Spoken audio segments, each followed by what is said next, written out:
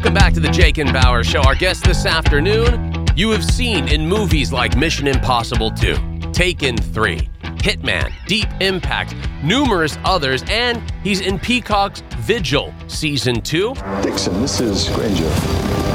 What are you doing? Get control of Alpha now! Down, medevac needed. 7 murders on Scottish soil. We need to visit the base in Woodjam.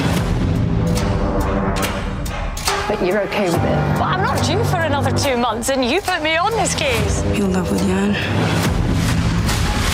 Nobody tells the truth there either. Please welcome the phenomenal Dougray Scott. Hello. Hey, how are you? I'm very well. How are you? We are good. I'm Jake, and over here to my right is Bauer. Hello there. Hello. Very nice. Are you in the States? No, I'm not. I'm in London. Yes, you don't celebrate President's Day then. No, we don't. No. We don't. Maybe we should have a president, but we don't. Well, only if you need to buy a new washer and dryer. That's about it. That's all we celebrate here. Yeah. Well. You need a new mattress? We know where to find them. It's President's Day sale. Okay, yeah, exactly. Another question for you. I was watching and I've only seen a couple episodes of last season, so I'm really excited to catch up now that season 2's out. But I'm watching the trailer for season 2. Would the trailer be as impressive without the really cool noise, the music underneath going? What's the music? The music underneath it is so dramatic. It is like so. It's like really. It's almost scary, and as you're watching it, you're like, you know what? I'm scared enough. Enough of that music.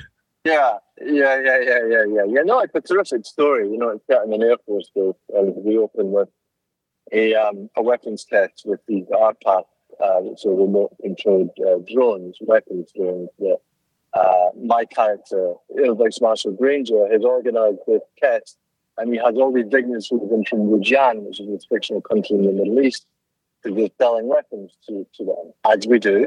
And something goes terribly wrong and people get killed. And so it's a bit of a disaster from a sort of PR perspective. And Amy Silver comes in by Saran Jones to investigate. And that story then takes her to Wuhan, the fictional country in the Middle East. And she tries to find out what happened, who was responsible. Was it the dissident group in Wuhan who was responsible? Was it someone else? And so that's really what the story is. And so throughout the 6 episodes, that's what was revealed. Now, for those who want to binge it, obviously, you can go back on Peacock and watch it. But is it that hard to catch up if you just jump into it right now? I think you can watch it quite easily. I think we just go back to the beginning and watch it. That's the beauty of streaming services. You can watch it at any time. Then you really get it. Then you understand from day one. Yeah, I would do that. I would go back to the beginning. That's got to be different, too, for you, Dougray, where, there was a time where we were putting out movies or television shows, and you just had to wait for either reruns to come out or a DVD of the season to be able to catch up if you missed something. Yeah. And now... Yeah. You can go back, even if you're like, I'm not even really sure what happened to that one character in season 1, episode 4. You can go back and just see that on the whim, just on a quick flick of a button. You're back there and watching it. Do you like that better now about the way movies and television are produced and available to audiences? I am sort of conflicted about it because I think in the old days you would get very excited about whether it was, let's say it's a Friday night and you were watching a TV show with, let's just say, Friday Night Lights, which I used to love for the time. And you would just be so excited for Friday night to come around because you watch it.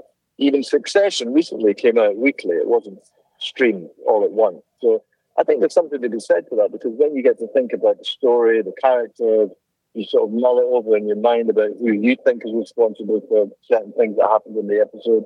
And it becomes an event, and everybody gets on the television, and it sort of becomes slightly exciting. Whereas now, everything is so available. You can watch anything at any time, and people, I think, have become impatient. And I think from a movie perspective, people sometimes think, well, I may as well just wait for it to come out on television. Why would I go to the cinema? Right. For me, cinema is such a unique experience. You get to, it's a collective experience. You go to the cinema with, 200 other people who are in the cinema at the time, and it's a huge screen, and it's exciting, and it's from a filmmaking perspective, you film with the knowledge that people are watching it on a 40-foot high screen, so it's a different experience, I would say. Right. But, you know, it is the world. The world progresses. It doesn't stay as it is. And so we shouldn't knock, you know, modernity all the time. I think we can you know, learn to live with it and learn to understand it. Let me ask you this. You know, obviously a lot of this stuff is set in this location you're talking about where you're shooting. Do you ever get on like a Royal submarine and just get the experience? Try to go that. Well, this series was set on a submarine, so I didn't have to go on a submarine. But the first season was set on a submarine. I've never been on a submarine. I suspect I would get incredibly claustrophobic, knowing that I couldn't actually get out. Because it's like, I want to go and get a breath of fresh air. That's not going to happen if you're on a submarine. So, you know, limitations. Yeah, like I've seen a couple of the episodes of the first season. That's why I'm trying to get my head back into it. Going, okay, so I haven't seen season 2 yet. No submarine. No submarine. Okay. Okay. Thankfully, that means I don't have to be in a submarine. For sure. Do you, through all of the movies, television shows, what you have worked on, and in some cases played really bad guys really well, do you have a running body count through your movies of how many kills you have in the different roles that you've played? Many kills. Do you know what? Like, the first time that anyone's ever asked me that question, and now that you've asked me, I'm going to go and count how many people I've killed. Okay. Well, I was going to say, there's also the benefit of going back on streaming services or to the movies at a flick of a wrist. You can spend a weekend and get that kill count totaled. I will get that kill count. I suspect it's not as much as Arnold Schwarzenegger. Well, you never know. Reeves, for that matter. I mean, did you see John Wick? That's a good point. Right. I just saw John Wick 4 this weekend, and there were a lot of dudes who got killed in that really quickly. So, yeah. An extraordinary amount of people. I mean, a very fast time. Very good. Over the top amount of people. Like, they were just, I think that I kind of feel like John Wick was just for the destination of how many people can die. We don't think about it. They're all in that circle, the driving circle there in France, and they're like just people dying randomly, getting hit and thrown and smashed. And that's just one small scene in the movie that lasted 3 hours long. So, yeah, there was a lot of death going on there. But it was really cool, though. Mm-hmm. Oh, some really cool and inventive ways to die, that's for sure. Very good. Very good indeed, yeah. Is there going to be a season 3? Have you guys already talked about it? I'm not sure whether there will be. I think they're definitely talking about it just now. I mean, it's such a successful show for them. But yeah, I would imagine that if there is a season 3, it'll be a very different storyline from this one. So move on to something else. So it just keeps like a new story each season, moving the same way. And the submarine, this one's set in the Air Force Base. So, yeah, I would imagine they would do a different story.